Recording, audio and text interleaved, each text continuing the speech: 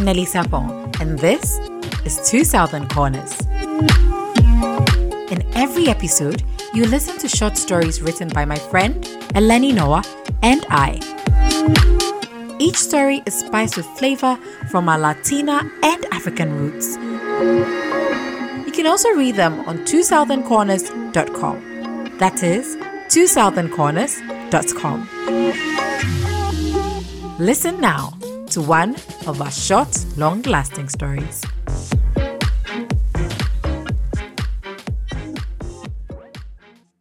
For Mishi's Sake, written by Eleni Noah. She was from southern Germany. He was from the capital of Paraguay. They arrived in Berlin only a few months apart and settled side by side in the same building with big ideas about what each might do with their future. A shared balcony separated only by a thin divider witnessed their first conversations. They gradually got to know each other through broken English. It was early summer, and she enjoyed reading on the balcony under the sun. He hated the heat by nature, but she was reason enough to sweat a little. He taught her the art of terere. She showed him how to make flowers last more than a week. She also introduced him to Brown Stern, a brown cat with a stern face. He secretly called it Mishi. Cats are complicated enough as they are. There's no need to also complicate their names. He would secretly tell Mishi every time it visited his kitchen to eat some tuna. They watched movies on her couch and ate dinner on his. Laughter gave way to hugs to kisses, and whatever came after. There was nothing they enjoyed more than frolicking with no cuddling. He couldn't stand the heat without a fan, and she didn't consider it necessary to show so much affection. Everyday life settled in, and they embraced it tightly. The balcony divider went straight into the basement. They had breakfast at noon and French fries for dinner at midnight. Mishi gained weight. They rode their bikes everywhere, read while lying in the park, swam in the lake, and made out in the street. One day, he talked about their status, and she got upset. He claimed maybe she didn't love him that much. Love? Honey, this isn't love. It's a summer fling. His heart shattered. He had already fallen in love. She wanted to make amends, but he said no. He closed the balcony door and pulled down the curtains. She thought it would pass, but it did not, so she asked for forgiveness. He forgave her, but nothing was like before. He ate breakfast earlier. She skipped dinner, and they stopped riding bicycles together. Brown Stern lost weight because its meowing no longer made him open the door. She spent the last days of summer with her friends while he read in his room. Autumn settled in and saw the return of the balcony divider. Silence fell in between, as well as leaves, and they became strangers. They learned to avoid each other and let time make them forget.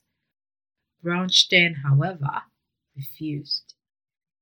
Never had so much resolution fit into such a tiny body. Its daily serenades increased in frequency and intensity, and it also started scratching on the glass. Finally, he opened the door, and the cat became Mishi again. She began to ask Brown Stern how he was doing. He began to smell Mishi because its fur had traces of her perfume. The cat came and went, not caring much about the increase in hugs, tuna, and meaningless questions. One day, Mishi fell off the balcony and got lost. Their concern made them talk and organize a search for it.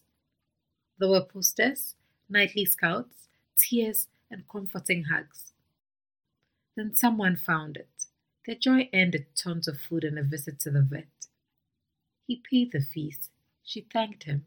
They said, "See ya," and each closed their door with a smile. Spring came, and he left the balcony door open again. For Mishi, he said to himself. She started to stretch her neck above the divider. To keep an eye on the cat, she said to herself. He proposed to remove the divider for Brown Stern's safety, and she agreed. He then bought plants for the balcony, and she prepared terere to drink together. He looked for spare parts for their bicycle rides. She bought a standing fan so he wouldn't sweat so much. For Mishi's sake was the answer they gave to everything that followed, and all three of them were satisfied. Did you like what you just listened to? Then subscribe to our newsletter on twosoutherncorners.com to be the first one to receive a new story every week. Don't forget to share this with your friends. We'd also love to hear from you. Send us a message on Facebook and Instagram. You can find us there as Nelly-Sapong37 and Eleni.Noah. And last but not least, please consider supporting us so we can continue delivering these short stories to you here and on our website. You can do this with a monthly or a one-time contribution at buymeacoffee.com/forward-Southern Corners. That is buymeacoffee.com/forward-Southern Corners. See you next time.